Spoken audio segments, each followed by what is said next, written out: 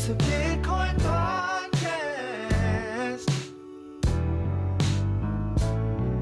The only one that's making your money is you. Listen to the Bitcoin podcast. So hold on and listen to the Bitcoin podcast. Listen to the Bitcoin. Hold on and listen to the Bitcoin podcast.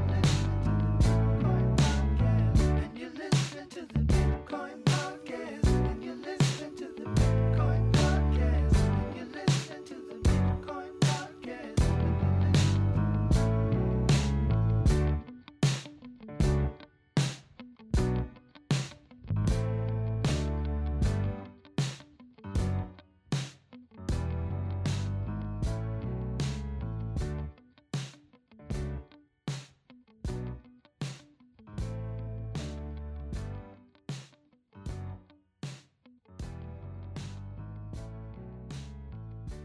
What are you doing out in the snow?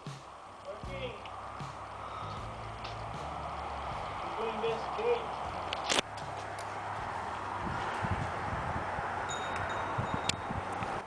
It's 32 degrees below 0 Celsius, and my dad is working hard, looking beyond the extents of hypothermia, hypochondria, and all the elements combined. He works to build a fence. A true servant, a true worker, a true exhibit of hard work and ethics. This is my father, in whom I am well pleased.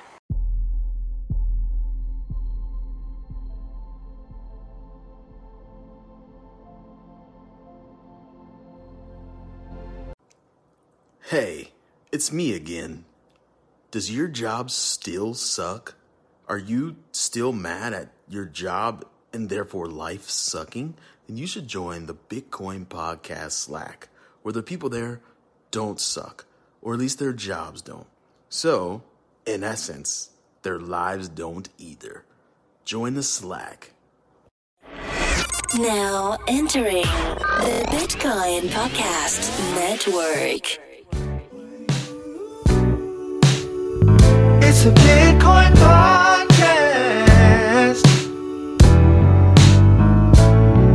The only one that's making your money is you. Listen to the Bitcoin podcast.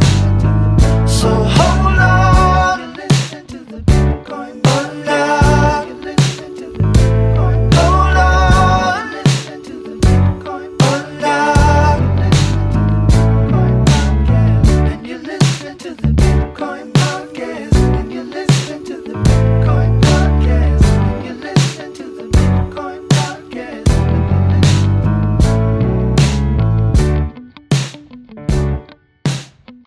Yo, if you heard that amazing music by Gibbs, you know what time it is. It's time for the Bitcoin Podcast. So my name is D. I'm the host that talks first, and we have a special guest host. And he'll be frequently a guest host for the unforeseeable future. No, I'm kidding. For about the next, 4 to 6 weeks, as Poco Petty enters the world. All right. We all know Tiny Corey Petty is having a tinier Petty with his amazing wife. And MMA Petty says, you better watch out. yeah. And he is on paternity leave from the podcast for a little while. So congratulations to them. It's probably going to have red hair, starkingly red hair, just like Corey does. So another redheaded child has entered the earth, or will enter the earth. I think Erin is she's on the cusp. She's about to pop. So we've brought in the Wayne, Mr. Yes to Crypto himself. Wayne, the floor is yours. You can introduce yourself and get acquainted with the audience. Well, hey D, it's good to join you once again. I just love the adoption message. It's a real big family show with adoption being adoption is important and Hmm. adoption is family. So that's the kind of adoption you're talking about, right? Adoption. It is, man. Thank you for reminding me. Like we used to say, adoption is the only thing that matters, and it still is. Just a second, my dog is deciding to have a buffet right next to me with his toy. Hey, dog, Lando, stop. That's gonna work. I know it's gonna work. And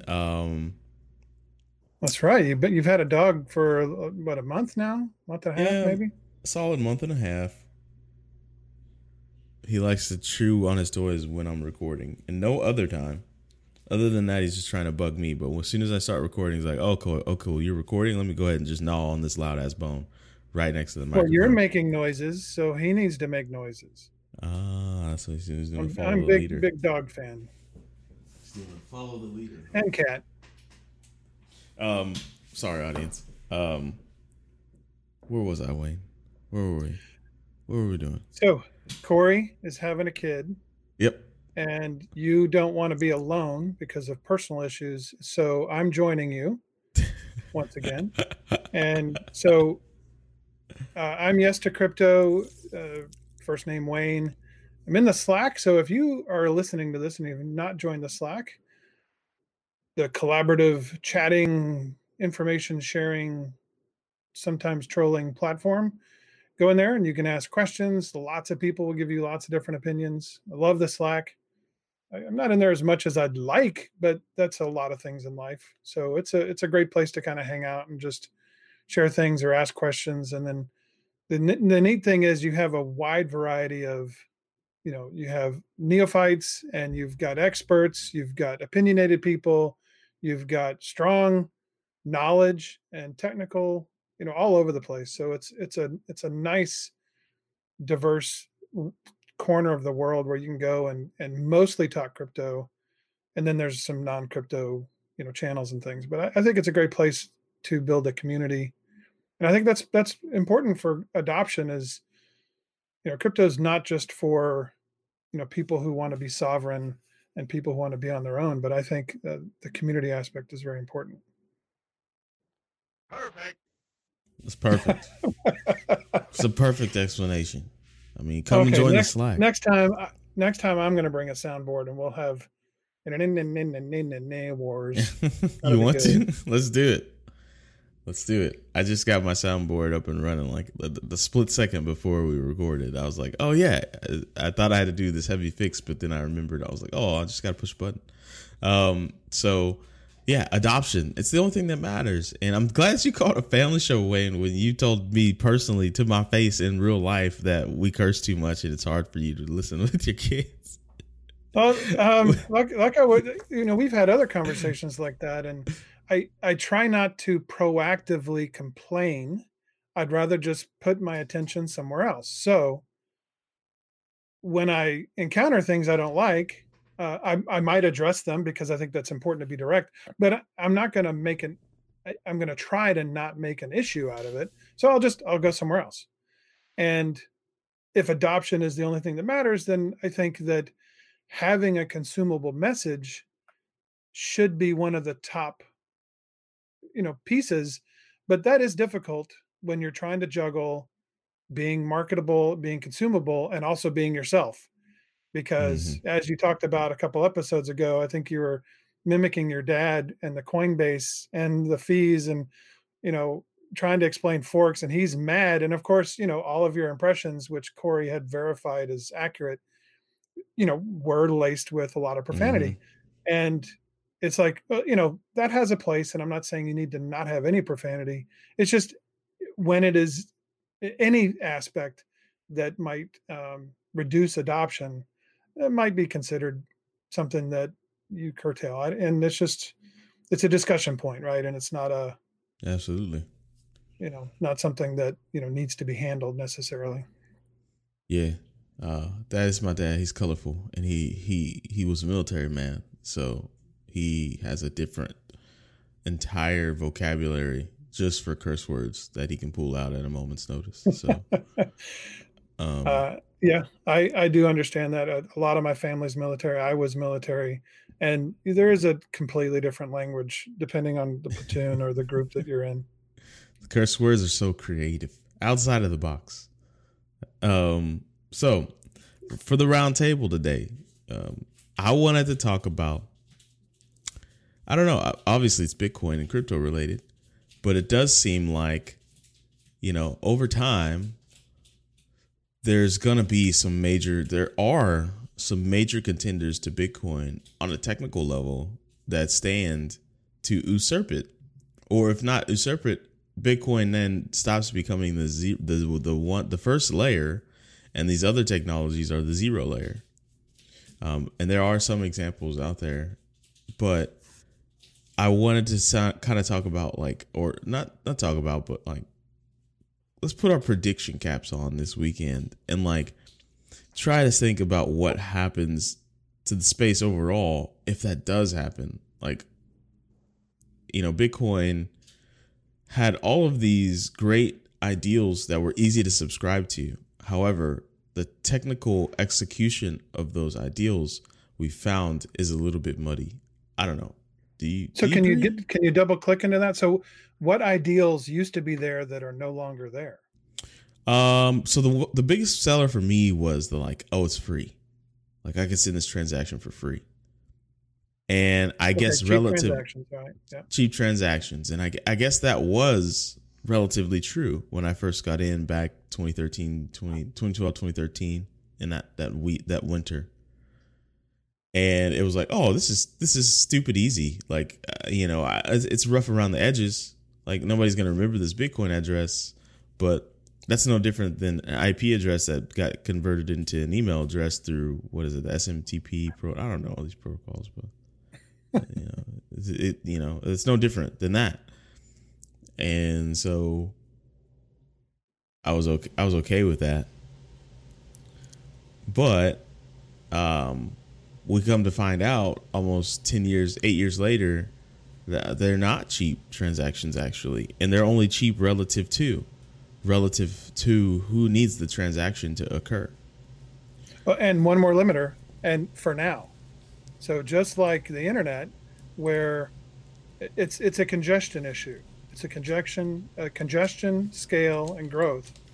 So when dial-up happened, you could only do certain things, and then people used up all that bandwidth. Then ISDN came around, and the congestion happened there, and it's like, well, how come I can't do this, and that, and the other? And then ISDN got filled up, and then T1s were expensive. That was 1.5 meg, and then that got filled up. Or you had PRIs before that. Then you got broadband. Then you got fiber. There's always something to drive the technological adoption, and there's always room. There's always going to be someone to fill the capacity of what you have. So I see fees as that, because fees are directly fighting for space within the limited capacity of the blockchain that Bitcoin has, and the miners picking and choosing which transactions should go in to that block. So we're in the same space as when people try to do video chat over a single BRI in ISDN.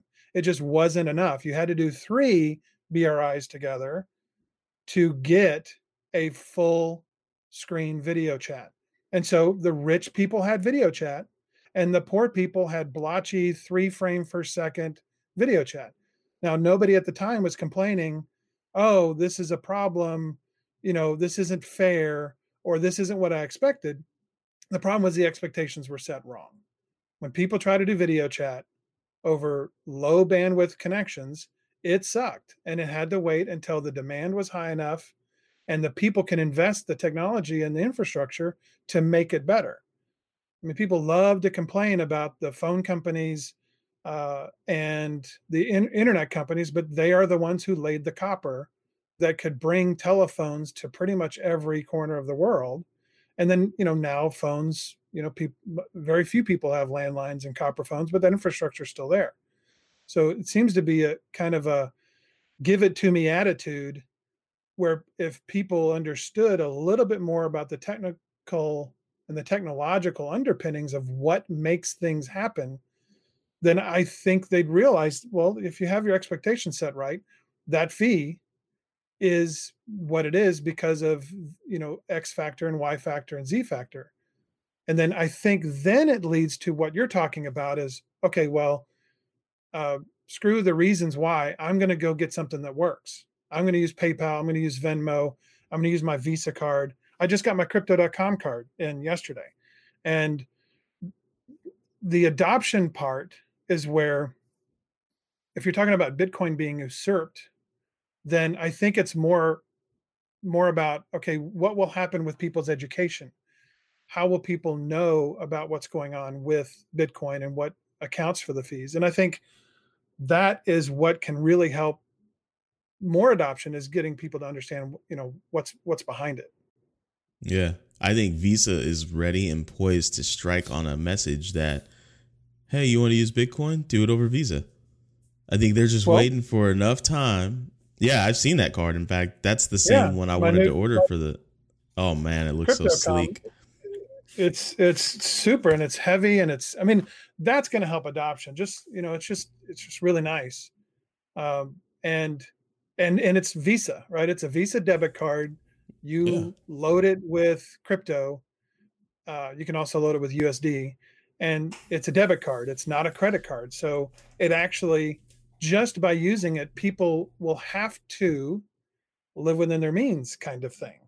Where a credit card expands your capital available, you get into debt, it makes it easy. I mean, credit cards have won the adoption battle because they made it easy for people to get into debt. You swipe a card, or with your Apple or your Android, you do NFC, or you wave a wand, you wave your Apple Watch, and then you spend the money. Crypto, by its nature, educates more people about what money's about, if they want to learn, but it's not easy to use yet. So I think part of what you're talking about is, if you're talking about either replacement for Bitcoin or alternatives to Bitcoin, there's both the currency side, which is ease of use, but you also are talking about zero layer, which seems to more like a different protocol underlaying everything. Is that when you go to zero layer? Yes. Further. Absolutely. I think that I had an interesting conversation with a guest, Dr. Emin, brilliant man. But it just seems that the more robust a network is dependent upon its lowest layer. And that's a little bit over my head, quite honestly, because I don't even know what the lowest layer of the internet is, but at least I know it's damn good if we're able to have this video call and audio's coming through crystal clear, and I got Facebook on the other thing going. I got I think a video game just running idle. I've got 30,000 tabs. Like, all this is happening all at the same time. So the bottom layer of the internet has to be pretty damn good. So, but for Bitcoin, if the bottom layer is already constricted and compact and there's already so much controversy, then maybe there's a layer under it that either provides for faster transactions that are free, or provides for finality under the 60 minutes, or that 6 confirmations. Which is kind of the rule of thumb. Even that's kind of a gray area. But there's a technology that is 1,000 times better. Or what about strictly throughput? Better is a word that is charged, right? That's right. Better at what, right? It might be faster. It might be cheaper. It might be. It's the typical trilemma, where good, fast, cheap, pick 2. Well, with cryptocurrency or financial transactions, good, fast, secure, or fast, cheap, and secure were the 3 things, right? Whatever you do, whatever you compromise in one, strengthens, or whatever you increase in one could take away from one or both. It could compromise. Yeah. So there's got to be a sweet spot. But be careful with the word better, because I'm sorry for my shaking there. The better at what? So if you say there's a technology that's 1,000 times better, can you double click into that? What are you talking about? For me, it's transactions per second. I think that crypto gets closer to those ideals when it's cheap and it's fast and it's secure and it has the throughput that's needed to take over the visas of the world. Or not take over the visas of the world, at least make them upgrade their antiquated systems to use this protocol. Lightning isn't so from a technical level, Bitcoin is more like Swift and the final settlement between the banks, which are currently takes 2 to 3 days. So when you swipe your Visa card, you as a consumer and the supplier, there's not just an implicit trust that this will happen. There's a company that has a track record to say, I'm going to make this right if there's a problem. And there's a fee for that. 2 to 3% is you're making it fast for the merchant to get a consumer in, making it fast for the consumer to pay and get their gear. And then in the back end, the merchant has to settle at the end of the day. They have to batch their transactions. Then they've got to get paid later. They might get a hold on it. It's not actually really good for the merchant because the merchant is the one taking all the risk and the consumer is getting all the benefits. They get reward points. They get to spend capital they don't have, and they get a product that they can just return or complain or do a chargeback. So there's a lot for the consumer on Visa, MasterCard, American Express, Discover. There's the change is that for crypto adoption, we're not trying to make a better Visa because the 10x rule is in effect where you really have to have something 10 times better in order for someone to switch just to get the same thing. You either have to give them something new, like completely new, like sovereignty, like traceability, like decentralized, censorship resistant, borderless, open, those things that Bitcoin has that Visa does not have, instead of trying to be just a me too, right? A yes, me as well. You see what I'm saying there? I do see what you're saying. Yeah.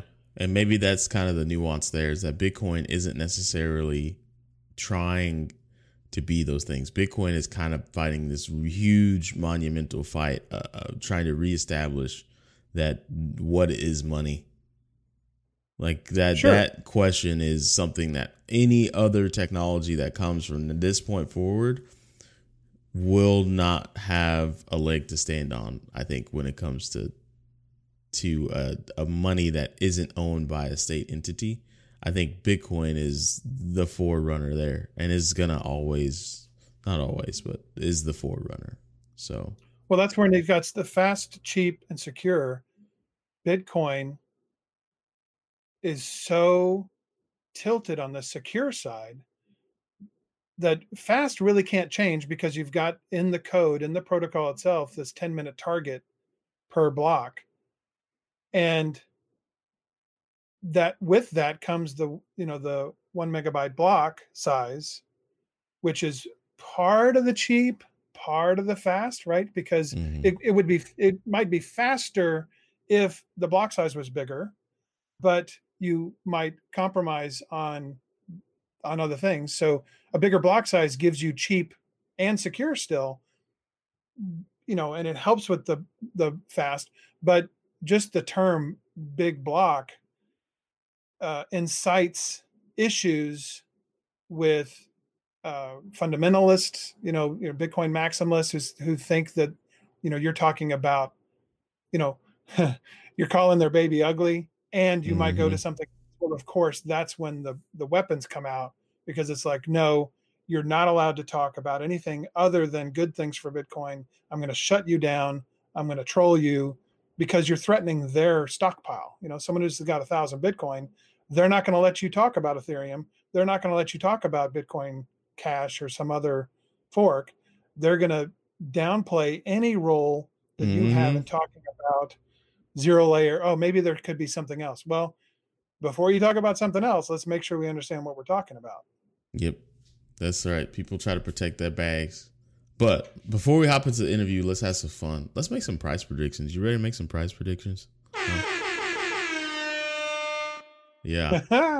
It's the best time of the show.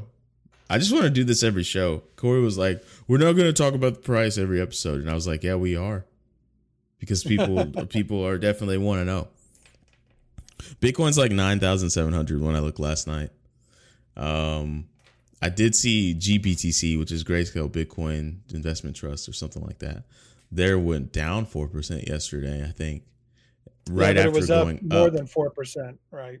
Yeah. Right there. So it had a big jump, and I thought that, oh, okay, that's my little stupid indicator that I use. I'm like, oh, okay, GBTC is moving. That means Bitcoin's gonna be moving, baby. So I think Bitcoin would get over 10,000 soon. I think we're gonna follow the exact same pathway that we followed for the last 8 years, and that is after the halvening, about 6 to 8 months after the halvening, shit starts to hit the fan in a good way, and I'm starting to feel like Jay-Z on a boat in a Big Pimpin' video, like, because my Bitcoin's value is going up incredibly, but it does start to feel like that exact same buzz is in the air. So it is hard to handle the inherent bias that we both have. mm-hmm. We want the price to go up. So, aligning the incentives is difficult in this situation because it's easy for us to say, or anyone who wants it to go up to say, oh, well, it'll double in price, because we know other people will hear that, they'll buy in, and it'll be a self-fulfilling prophecy in some way. So trying to be cognizant of the inherent bias that I have towards price, I still think we're still early. I think in the next year, we will exceed 20K. I think probably hit to the 30, 40K for a number of reasons. The election, the unrest, the more and more people getting aware of what money is, from the Mike Maloney series, the Ray Dalio series, the YouTubers like Ivan on Tech and The Modern Investor and Crypto Daily and Data Dash, all those YouTube influencers who continue to have a decent message.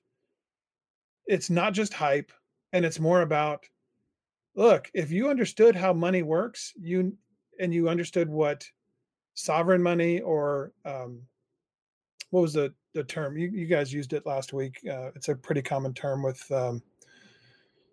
store value, and medium it's not of stable exchange. money, but no, it's a account. kind of money. It's I don't know. There's a word there that I'm missing, but all the different factors between people understanding, and also the fact that crypto and Bitcoin appeal to pretty much every demographic.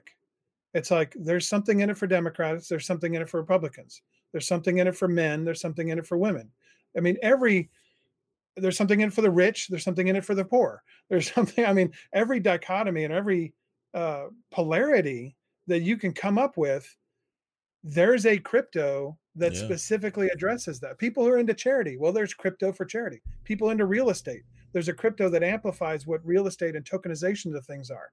There's smart contracts for the coders and the geeks. There's transparency for the people who want their government to be more transparent. There's so many lures for such a wide arena. I don't know how many things we have that can appeal to both sides of so many coins. You know what I mean? Mm-hmm. So price is going to be $15 million per Bitcoin. And no, I'm kidding. I do think Bitcoin goes over the 20,000 hump, and I think that happens within the next year. So I think it happens before the end of the year. I think so. Yeah, well, part of it, I know we've talked about the institutional herd, quote unquote, but specifically, you mentioned GBTC. The only way to get Bitcoin in your 401k is through an instrument that is regulated, at least in the US. There's Bitcoin Tracker 1 over in Sweden or Norway, I forget which one. And so there's a Bitcoin and Ethereum tracker over there. There's GBTC. Grayscale has a few of them. And, who knows, a black swan event like the ETF getting approved, what would that do to the price, right? There might be some bad things with ETF in terms of other things that we want Bitcoin to do. But the fact that people can take some of their retirement money and put a little bit into crypto, quote unquote, safely, again, abandoning the custody discussion for a second,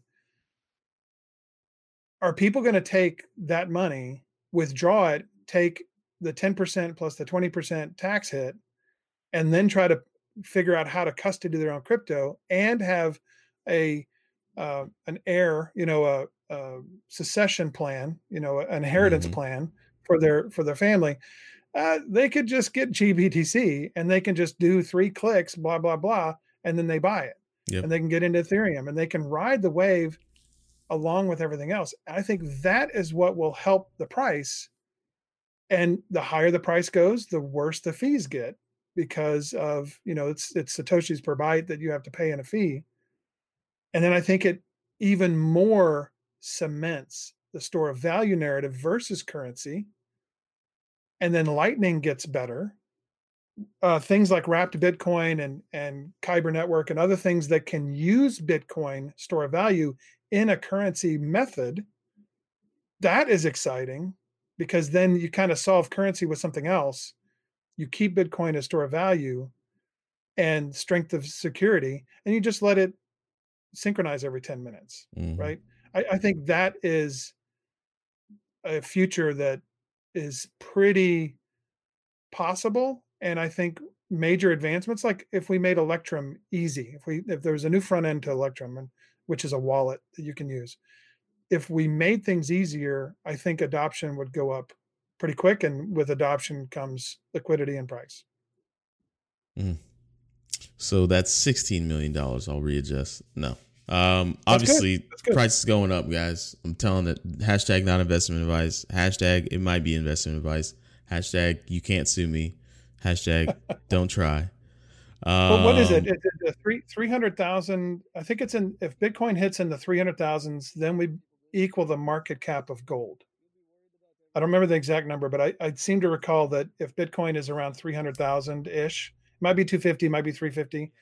But when that happens, then we equal the market cap of gold. And then we are at a place where it's like, okay, how could people not have some of their portfolios in crypto when it's the same market cap as gold and it has these other benefits that gold doesn't have? Mm-hmm. That then brings us to the million. I mean, do you see how that would happen? Yeah, it happened really quickly. So without further ado, we're gonna cut on in to the interview from Dr. Emin Gun Sarir. He's a brilliant professor that made his living and career off of distributed systems, which, this is before all of this Bitcoin stuff, back in the 80s, 90s.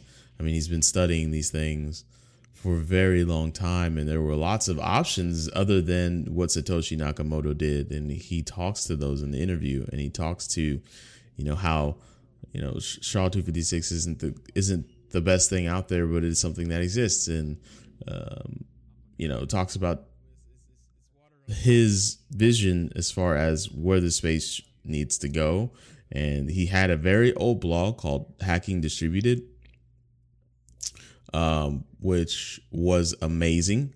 He, introduced several BIPs, which is a Bitcoin improvement protocol. Some of them good, some of them are not good. Some of them people love, some of them people didn't love. All kinds of BIPs. He had a BIP where if someone steals your money, like they've somehow gotten access to your private key and you didn't give them access, you could sweep that Bitcoin out of wherever they just sent it to. Now, obviously, that's dangerous because somebody could, it's essentially a chargeback, right? But he has all kinds of ideas like that all the time that he's trying to implement and talk with the core devs of Bitcoin. And then eventually he just made what you'll know is AVA.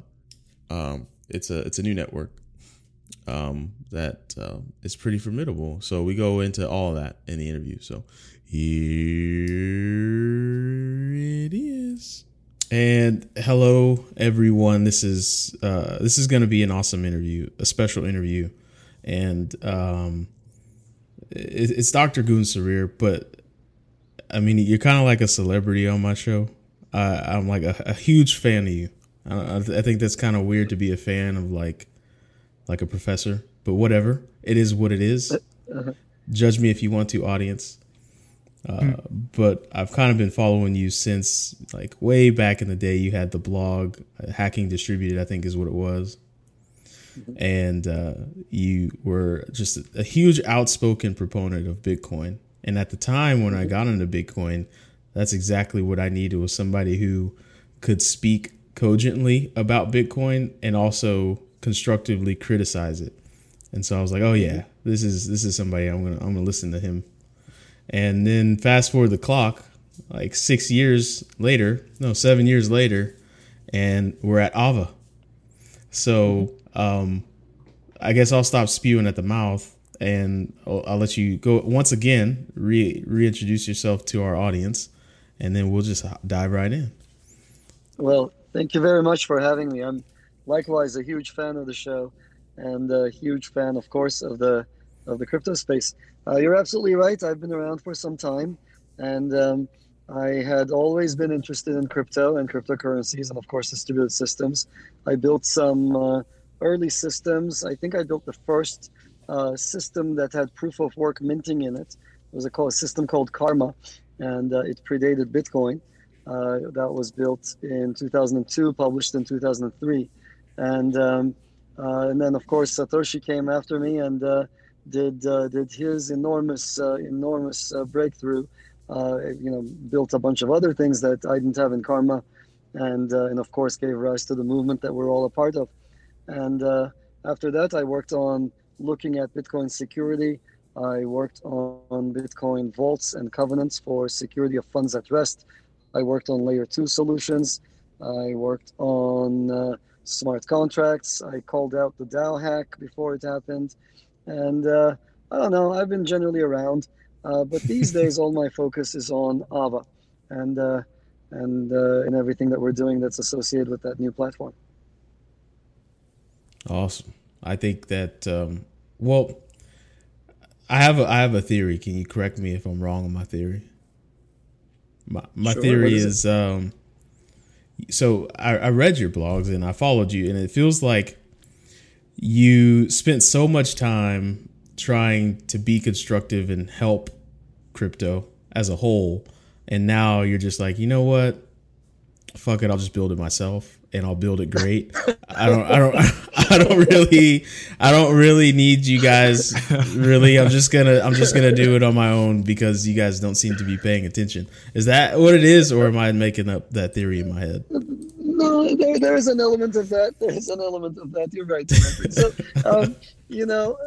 So you can only lead so much from the sidelines, right? By calling out the truth and trying to be scientific, trying to do the right things, etc., is hard when you've got so many actors with economic interests, and when they run interference, they create friction for you and so forth, and so at some point, you kind of look around and you're like, look, these people are okay, and this movement is great, it's wonderful, but it's technically not moving as fast as it could, and people sort of conglomerate around certain protocols. They ossify the protocol. They're unable to change it for whatever reason, and then they get stuck.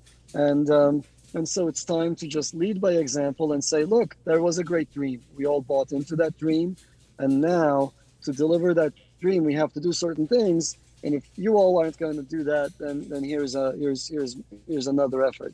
And so that was definitely part of the impetus behind AVA.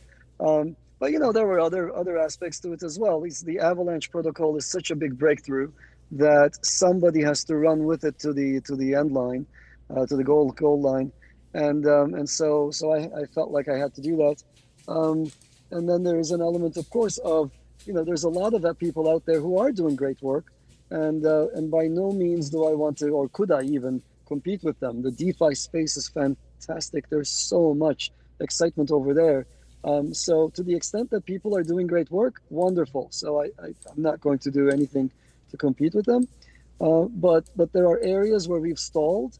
Layer one, I think in general, layer ones have stalled, and I wasn't seeing enough action there. Dexes, they've stalled. Stable coins of different kinds, I think they've stalled, and so on and so forth. So in those areas, we've decided to go ahead and develop our own solutions. So, why do you think they stalled? Well, I think a lot of it is that the space has gotten fractured, and we've seen people come up. Everybody knows what's necessary, right? The dream is the same for everyone. So Richard Feynman used to say that every worthwhile area has, at any one time, one or two big problems in it, and that's true for blockchains as well. So you've got the scalability problem as the foreboding problem in blockchains. It haunts every chain. And every newcomer, starting with, let's say, Justin Sun, is making the same noises. Oh, it's scalable. Oh, it's like, quick finality, this and that. But they don't know how to achieve and live up to the noises they're making. And the only way that they can do this is by pulling tricks. There are about like 7 or 8 different tricks you can do to lie about your TPS numbers. All of them involve, not all of them, but most of them involve compromising on decentralization. So then they do that. You've got all these new chains coming up, and it's like, oh, new protocol this, new protocol that. None of these protocols are actually new if you look under the covers, and they're all making this fundamental trade-off. So that's, but then, okay, so then that's a lot of the problem. And then people buy into this. And now you've got communities, gelling around these dead protocols. And some of them die, like literally die. I think I'm not going to name them. There was a protocol that was dead for weeks. It just couldn't clear a single transaction. There was a hack, and and they stopped. And and my heart goes out to the people who bought into that protocol. I actually like that crowd. Not maybe the leaders, but certainly the people in it. They bought in with good intent, and now the protocol is dead. But what can they do? Like, they bought in, there's no escape out. So suddenly you're in this ossified situation. You're in this gridlock, and so so suddenly, ultimately what happens is there aren't enough people to rally around a new protocol, so it actually becomes hard. Like these days, if you try to start a new platform, it's going to be met with skepticism more than support. I would argue. Yeah, what you just said, I believe, is really true. But I think the lack of the ability to not innovate, to not bring forth anything novel, because like the cultish echo chambery behavior of communities in general is going to be around because we're all humans. Yep. But that was all happening around things that weren't changing much because people were just, like you said, performing a few tricks to amplify a number that doesn't actually mean anything. That wasn't really the bottleneck in a lot of these circumstances, at least. In an open permissionless sense. And so like what you saw was a lot of people kind of playing tricks and no real innovation. Why do you think that innovation never occurred? Was it just a fundamental lack of understanding the problem and the bottlenecks, and nobody broadcasting the fact that like this metric that everyone's trying to vie for, this TPS, this transactions per second, was actually pretty worthless? So yeah, both actually. So I would say 80% of the problem was we wanted better performance in general, not just throughput, but performance in general. But we did not have the means to get there. So the protocols we knew, they all could be classified into 2 categories: the Nakamoto protocols, the ones that involve mining, and they have their own issues. And then the other ones, the classical protocols, all developed by mostly academics, mostly in the 90s. Those protocols are fine, but they were all discarded by Satoshi when he came in 2009, right? So we knew what the problems were with the classical protocols as well. And I remember having this conversation with Adam Back, Peter Woola, and a couple of the other Bitcoin Core developers in Malta. At this crypto conference that we were having there maybe 3 years ago.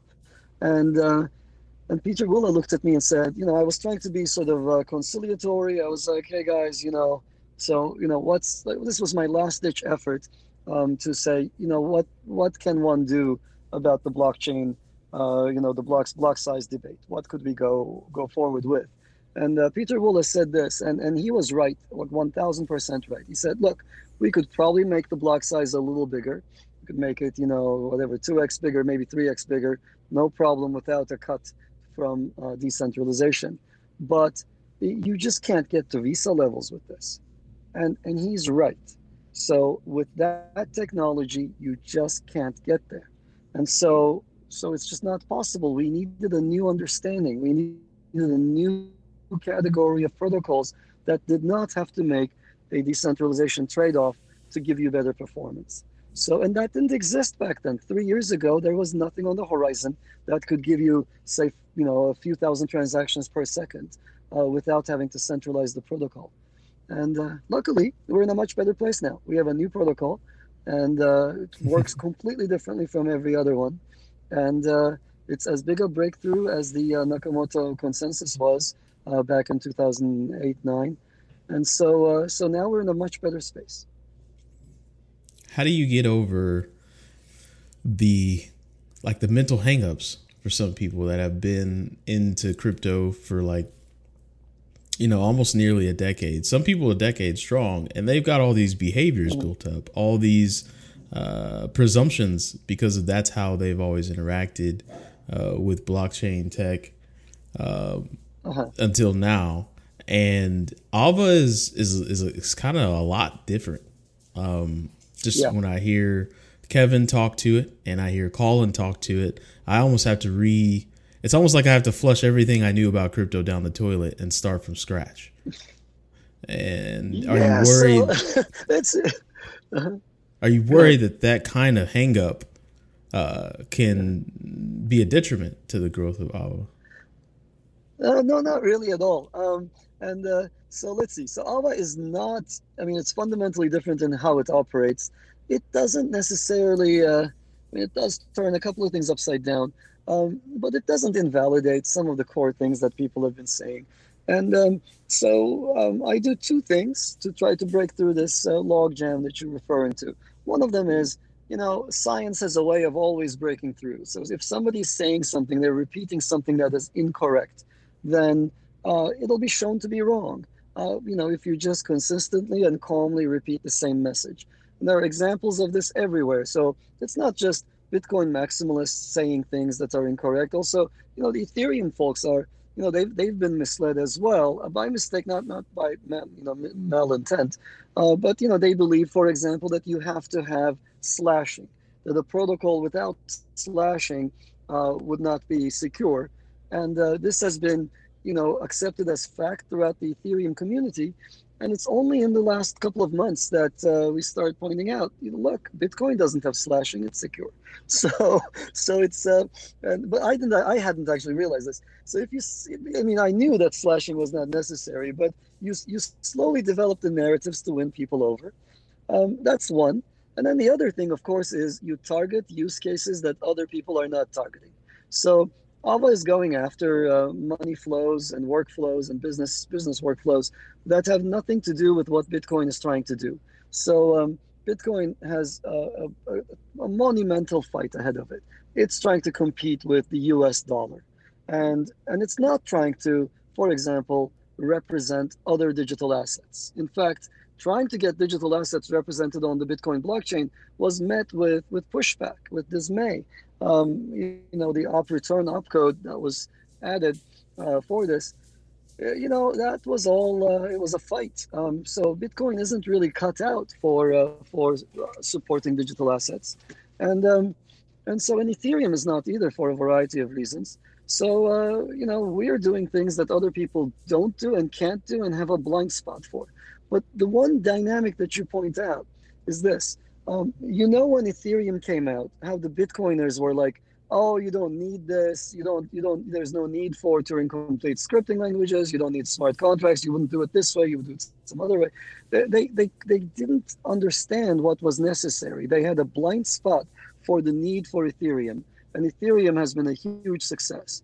And in the same fashion, there is a blind spot that Bitcoiners and Ethereum folks both have for what's missing from both systems. And so those are the areas we're going into, and we're pushing for use cases that exemplify why you need that level of control over the system and over the platform. What are these blind spots? What are these people that like? What are these things that the other communities that are the large communities as of right now completely missing? Sure. Let me try to organize my thoughts around this. So, number one is the need to support digital assets at the core level. Ethereum, even Ethereum, which has been used for a variety of digital assets, does not actually do this. In Ethereum, you have the concept of ERC20s. An ERC20 token is represented as code. As far as the miners are concerned, as far as the system is concerned, ERC20s are just instructions they execute. They don't know that what they're doing is managing a digital gold transaction or a real estate transaction or some other asset. They have no idea. That asset could be worth billions. They wouldn't know. In fact, an Ethereum miner has no way of tapping into the value flow that he or she is securing at the network level. So that's a huge blind spot. And in fact, we're going to have a flippening of sorts at some point where the value secured by Ethereum is in excess of Ethereum's own value. And when you get into a situation like that, certain kinds of attacks become possible. And so that's one big issue. Second, they are blind to the fact that these assets require different handling. So a real estate transaction needs different things compared to, I don't know, let's say a cheap payment, a micropayment. And yet we have a one-size-fits-all approach. So they're all instructions to Ethereum, or they're all payments to Bitcoin, but they shouldn't be. Right? Somebody went in and put the entirety of records of the state of Georgia into the Bitcoin blockchain, and they're handled like a regular Bitcoin transaction. That's not exactly right. The real estate transactions, they have archival needs. And so, nobody's managing that. And you're just kind of YOLOing it when you're storing your transactions on a chain like that. And the final thing is control over the network. And this is actually probably one of the biggest areas. The entirety of the space, there are 2,000 plus coins. They all do pretty much the same thing, which is they have one coin, one scripting language, one virtual machine that implements that coin, and then one network that runs that virtual machine. So this is good, and they sell their coins and they shill it and so forth. But what you really want to do, or what enterprises want to do, what people with actual value in their hands want to do, is they want to digitize this value. They want to control how it behaves. They want to have some say over the virtual machine that manages this asset. And they want to have some control over what happens when there is, for example, an unforeseen circumstance. There's a bug in the virtual machine. There's a bug in the smart contract that implements this thing. What do you do then? And so until now, we had this dichotomy. You either go permissionless and you are left to your own devices. There's no take backsies. If there's a bug, oh shit, looks like the hacker took all the digital assets. So whatever. So that's what you're stuck with, right? So you put your marriage on the blockchain. Oh, your wife belongs to the Ukrainian hacksaw now. So I'm kind of caricaturizing it, but that's pretty much what an enterprise is facing today. If you go to an enterprise and say, you're going to put this thing on a public blockchain and it's going to be out of your control, all of the CTOs say, no, that's crazy. And so what has been their solution until recently, they were saying, well, okay, since that can't be good for me, I will exert control over these circumstances by starting my own permission chain. Cool. So they all go to Hyperledger, and then they try to have their own consortia coin or consortia system, and then those things go nowhere. So one of the things we're doing in AVA is allow people to have control over the network so that they can start any number of assets they like. They control the virtual machines that implement those assets in full. You're not just beholden to the Ethereum virtual machine or whatnot. You can introduce any VM, and you get to control who's part of your system. You can say, to participate in the system, you have to sign this agreement. This is how we're going to deal with errors or bugs or whatever.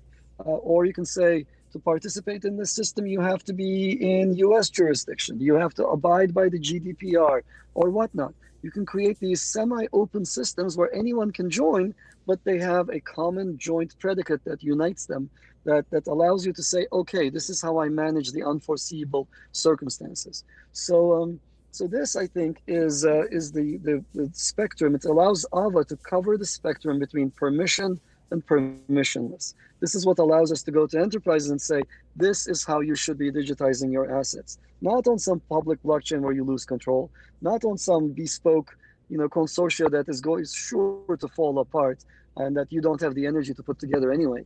But as part of a system, a platform that's designed for this kind of control.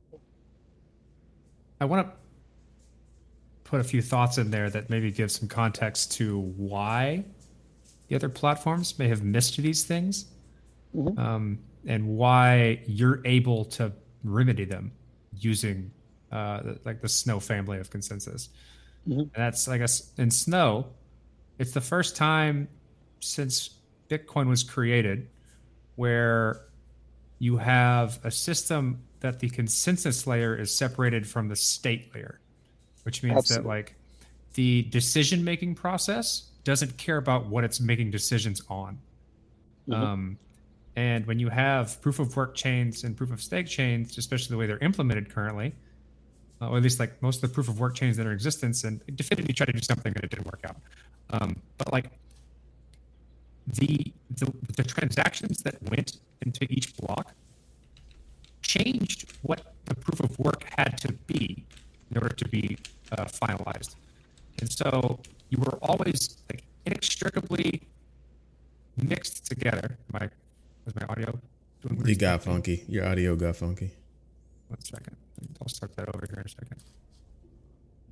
Yeah. Okay. So, like, when the proof of work was forced to make decisions on what state that was being changed each time a block was hit, and how it did that proof of work depended upon what transactions got fit into the blocks, which meant you have an inexorable link and tie between the things that are being changed, the state changes, and the decision-making process, which will limit you and force you to kind of forget about all those things you just said, because it kind of forces you into a single channel of doing things.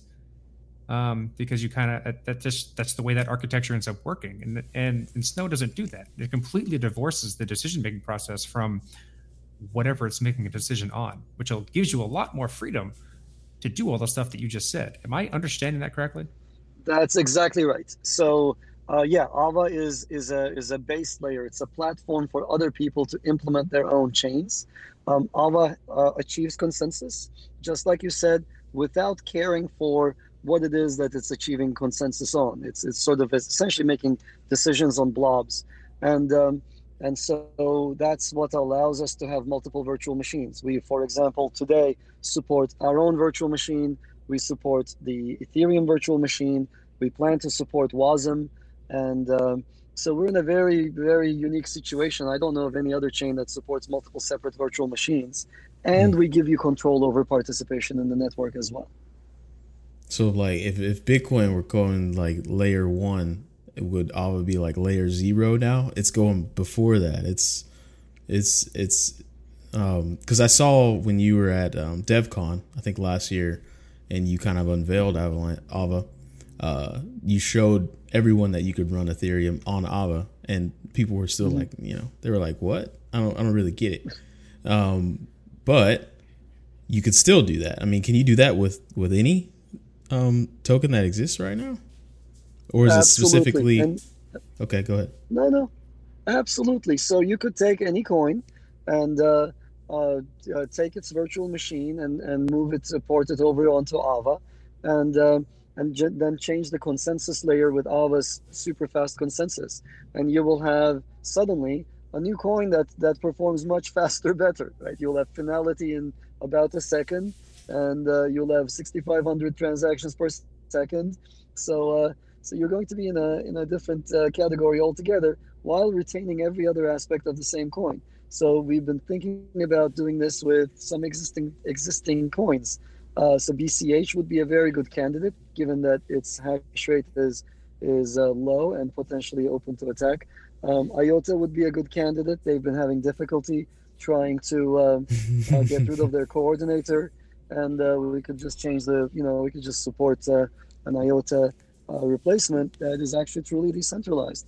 But also truly, just for any other coin as well. Like, why would you use some archaic technology? Why would you leak value constantly to a couple of Chinese miners who have cheap electricity and GPU farms or ASIC farms? You shouldn't be doing these things. You should be doing this the modern way and get some really good performance along the way. So when it comes to the finality, why is that so important to a business to get them to start thinking in those terms? Sorry, my dog is hey. To get them to start thinking in those terms of finality, when businesses they're very familiar with how long they have to wait on settlement. Like I operate for businesses now, and I just understand that it's on average 3 days before my money's final. And that's just the way it is with the size of the transactions that we do.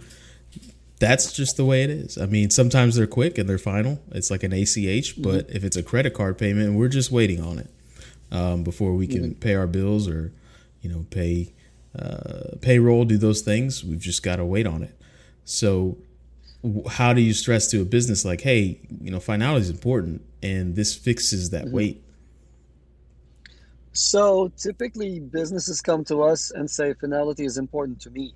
So it is. I'm saying it. Yeah, and I don't have to sell this to the kind of business for which it's important.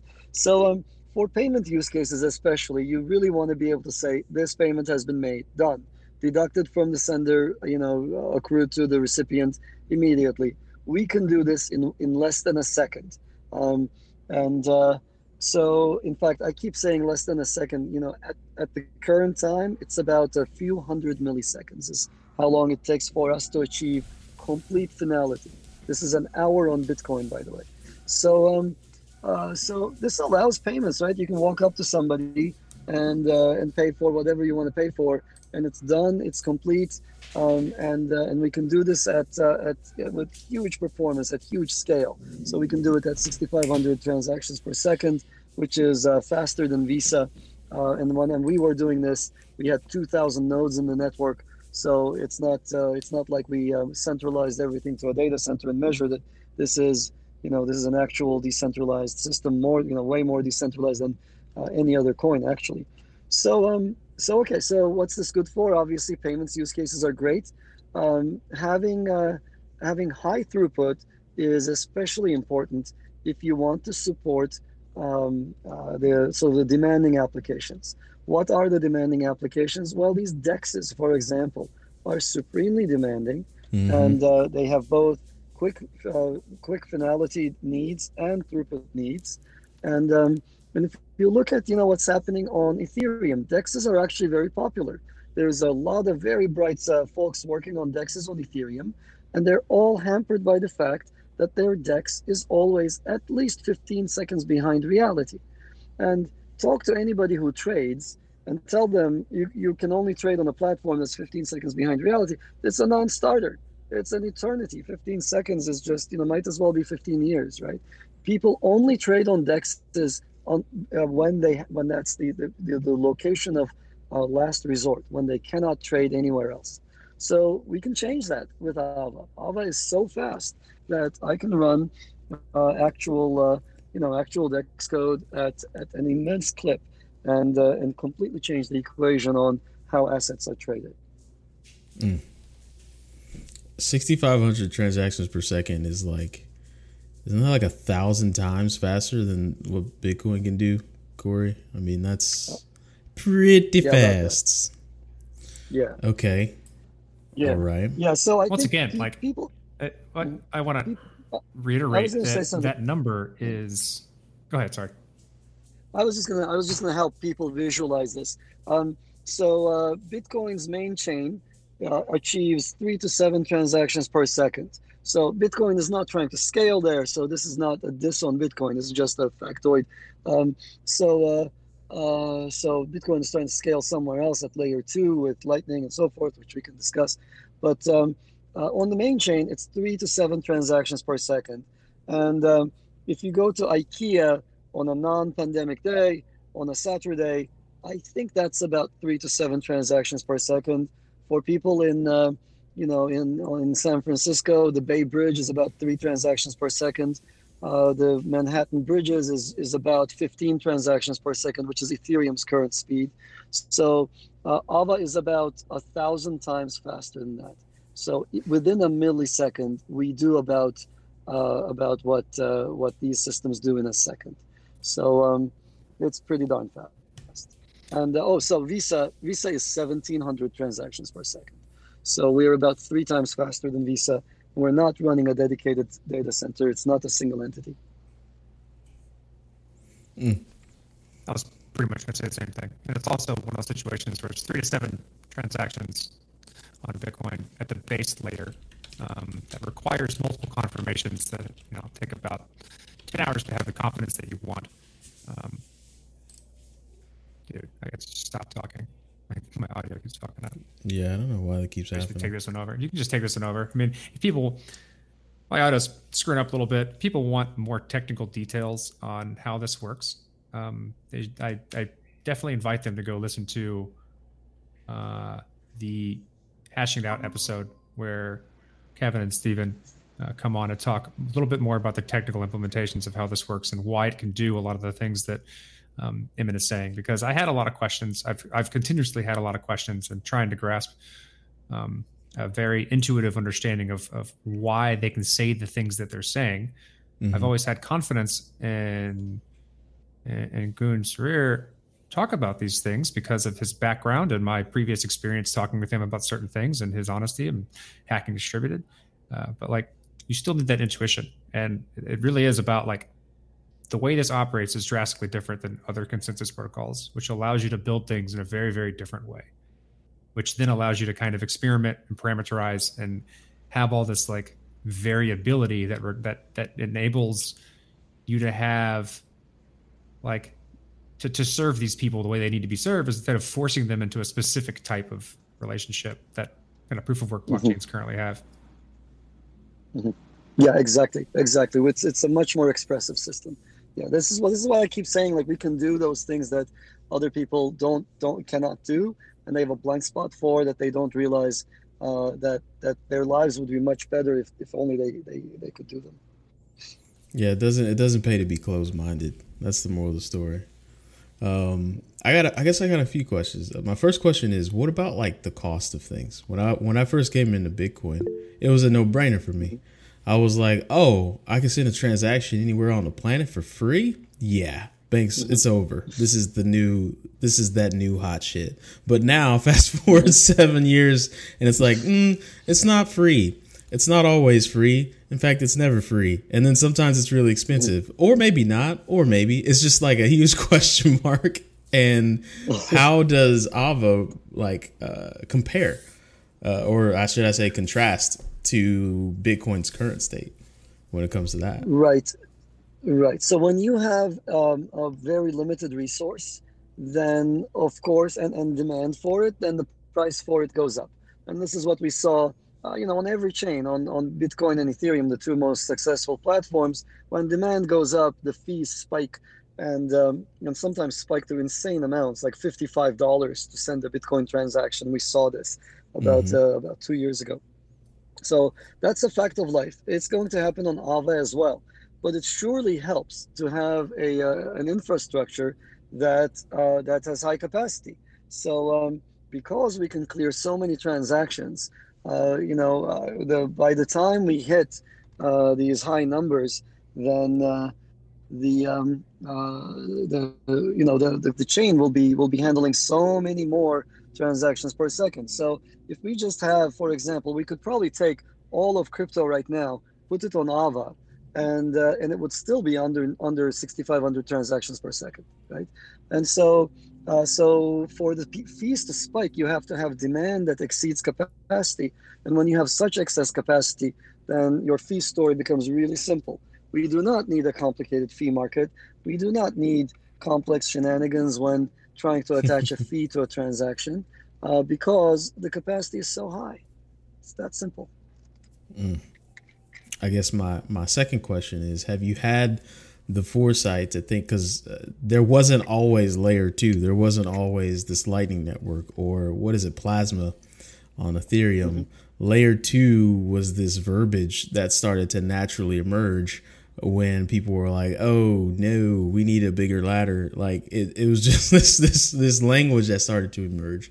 Is there going to have to be another layer for AVA? Is there something that, like, hey, I didn't spend much time on that aspect of value or how value is transacted. I'm going to need another layer to fix that or to offload that. So I've thought a lot about layer 2. I built the world's fastest layer 2 called T-Chan a long time ago, maybe 2.5, 3 years ago. That was on top of Bitcoin. And I thought about building a company around that.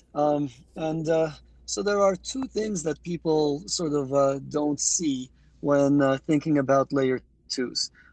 Number one, the main thing that they miss is the function of the blockchain of layer 1 as a rendezvous point.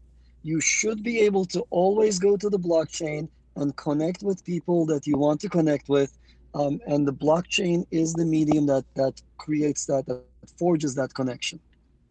So if you send people off to layer 2 and you ignore this the sort of the unifying, the rendezvous operation of the blockchain, you end up leaving people on their own. It becomes really difficult to write code that takes advantage of these newly emerging layer 2s. Lightning actually does still use the it creates its own network, but it kind of uses the underlying chain for rendezvous. But these emerging ideas on Ethereum, there are lots of side chains, lots of layer 2s on top of Ethereum. Quite a few of them ignore the fact that you still need to find your counterparties. And normally the layer 1 is how you locate your counterparty. In fact, you don't have to locate them. You locate layer 1 and you're done. There's that convenience. So there are a lot of solutions coming on that have very complex mechanisms. They become Rube Goldberg machines very, very quickly. So that's one huge problem with layer 2 solutions. The second problem with layer 2 is that they change the way you write applications, and they force you into different patterns, and of course those patterns typically suffer from lack of liquidity, lack of capacity in the next layer that you went up to. Privacy concerns are very different in these layer 2s compared to the underlying platforms, and the user experience is completely different. A lot of people have difficulty or had difficulty, just dealing with Bitcoin, and then you look at Lightning, and the failure modes are so complex that it's always been a nightmare, and I don't really see how that could be resolved anytime soon. So I'm not a big fan of layer 2 solutions. I did not build on T-Chan.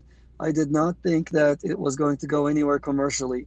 And I have grave doubts about any company who's solely doing a layer 2 solution. I do not think that any of them will be successful, at least in the short term. And our goal in AVA is to have the layer 1 be so fast, so versatile, that 99.9% of all problems can be resolved at layer 1. And if anybody wants to go to layer 2, we of course support, we provide the primitives for building things on top of layer 2s on AVA. That's easy, and so on and so forth. But I personally would love to see everything resolved at the chain layer. Nice. Tell us about your testnet. The testnet. We just switched over to a new one. This is the fourth one, called Denali. And so we've been through Aurora, Borealis, Cascade, and Denali now. And the fourth testnet just got started about 3 days ago. It's got 400 plus validators already on it. We've had about 1,000 people sign up. to participate in this program that we're running to find bugs in it, or maybe more than 1,000, at least 1,000 for sure. So maybe we had 1,000 people sign up to be a validator, and we had a couple thousand to participate in the bug bounty, I think. So it's going strong. It's great. I encourage everybody to just go to, I don't know, to explorer.ava.network. That's a good starting point. Just take a look. This chain is fast. You could create a wallet for yourself by going to wallet.ava.network, and then you can go to faucet.ava.network and get some AVAs, test AVAs. You can play with them. You can see how fast the transactions are. They finalize in about the time it takes you to blink. So, it's super fast, and it's such, like, it's really the latency, the metric. Like you were pointing this out earlier in the show. Most people have never seen a really truly fast, low latency chain, and once they see it, they won't be able to go back. You could build web applications at this speed. You could change the back end to be an AVA contract, and so that's amazing. It's really different. Anyway, I get excited about this every time I play with it. I encourage everyone to give it a go. Starting point would be explorer.ava.network, and then take a look at the faucet and the wallet. All right, that's explorer.ava.network. We got one last trademark question. We're gonna switch it up since you're in the league of your own, and you've came to the show so many times to educate us / hang out, and that is, in 10 words or less, can you describe AVA? How many words again? No, just 10. Demeter, you know me. Look at me. Like I'm an ex-professor. I'm verbose. I talk a lot. That's why I always challenge you. Just 10. Yeah, you got 10 words. Yeah. Okay. 10 words. So okay. So building the Internet of Finance. That's my short phrase. The Internet of Finance. I like that. Finance. We're going after finance. We're not going after being money. We are not trying to do what Bitcoin is trying to do. We're not trying to be a replacement for the dollar. We are trying to change Wall Street.